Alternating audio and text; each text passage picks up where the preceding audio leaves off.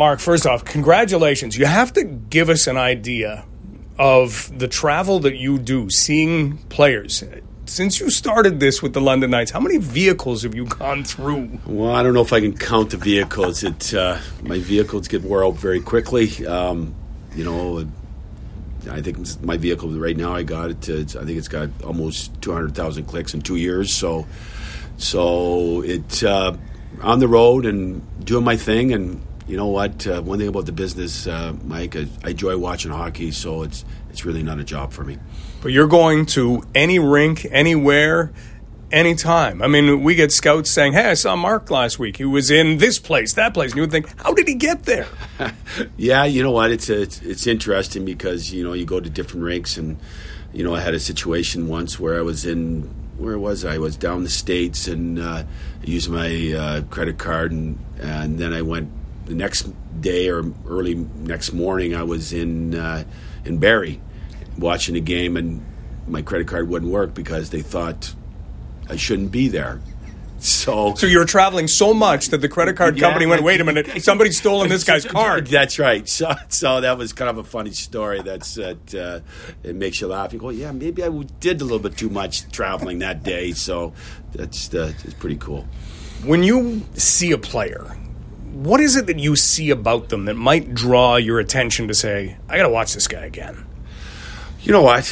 It's hard to find, the heart and character and desire. But of course, you still got to have skill and talent. And when you go see Mitch Marner play, and he had all them attributes that he just came out to you, where you can all skill to make plays, but you can see he enjoyed being on the ice. It really intrigues me of people that enjoy being there for the moment. And them kind of players just seem to really improve in leaps and bounds.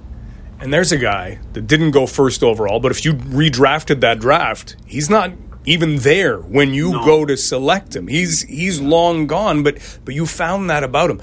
Take us back to the war room even that day. I mean, when you hear, when do you start thinking, hey, maybe he's actually going to be there? Is it 2 picks away? Is it not until the last team before you says a different name?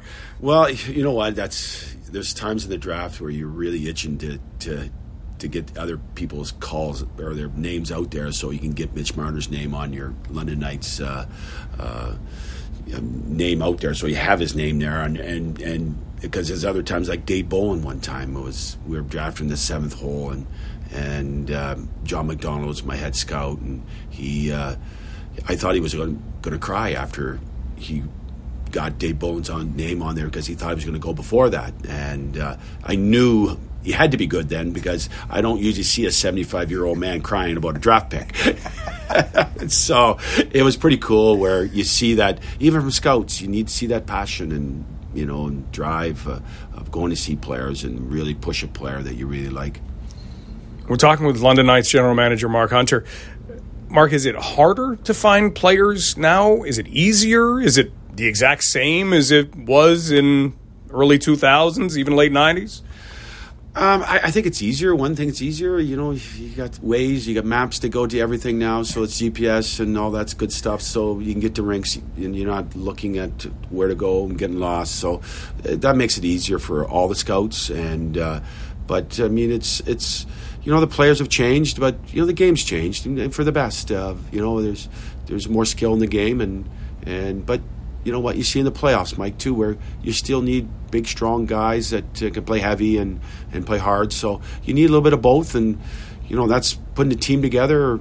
That's you have scouts, and then you have how to put your roster together. What kind of roster you want to put together? How do you want big size defensemen? You want small defensemen? You want skilled forwards up front, and of course you need good goaltending. And to get all them 3 things put together is when you do all 3 good together, you get you're knocking on the door to win a championship. You've built the team of the century. You've built championship teams.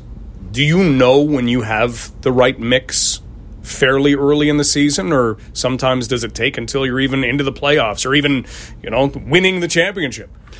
I agree with that, Mike.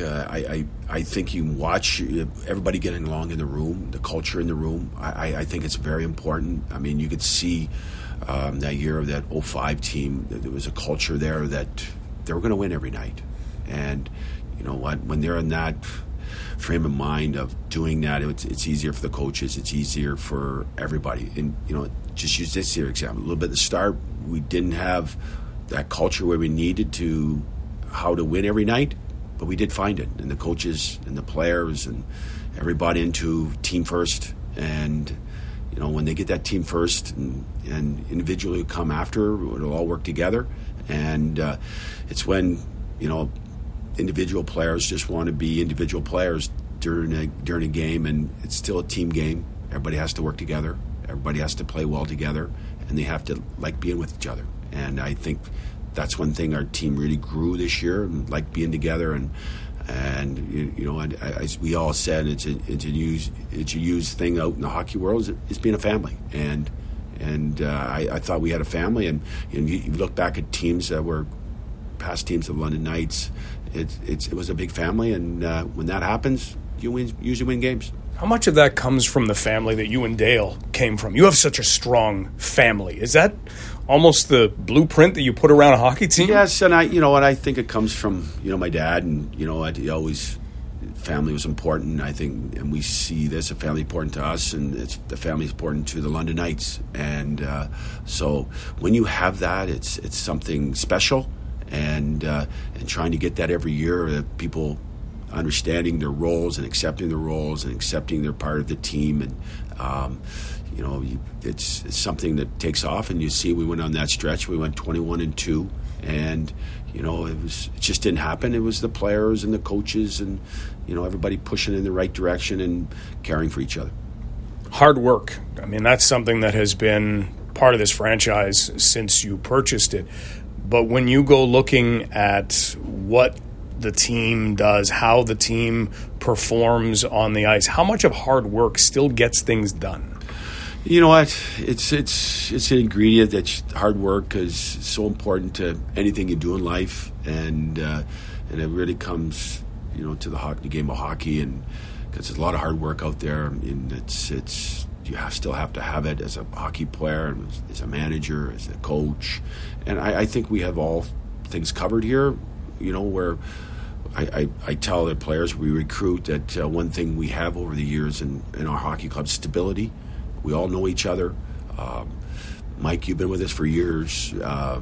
Dale, and myself, and Dylan, Rob's here. I think Dylan's 11, Rob's 9. I think Ricky's 8. And, you know, of course, Dale and I have been together doing this forever. Stubber, you've been here since day one, too. So it's, you know what, it's a family again. And I think it's important to have that, to be successful in an organization, and have that team where, you know what, we know each other, and we all know which direction we're pushing, and you know, from the coaches to the management to the players, and they see that stability that we have in the organization. Here we are. The start of next season, 23-24, is months away. We're talking in your office right now. You're at work. Exactly. I mean, you're always trying to look forward to what you need to do for the next year, and you know, that's part of my responsibility. And you know what, you know, it's something that Dale and myself, we care. We want to put a good product on for the ice for our fans, and we all know we got the best fans in the CHL, and we want to continue our success, and we like winning. I guess finally, whenever there's a GM vacancy in the National Hockey League now, you're just one of the first names to come up. What is that like?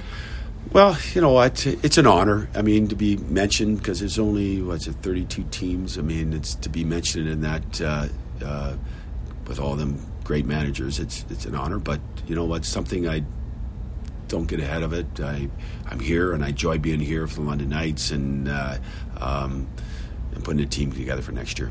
Mark, congratulations on all the success for all of the years. Well, thank you very much, Mike.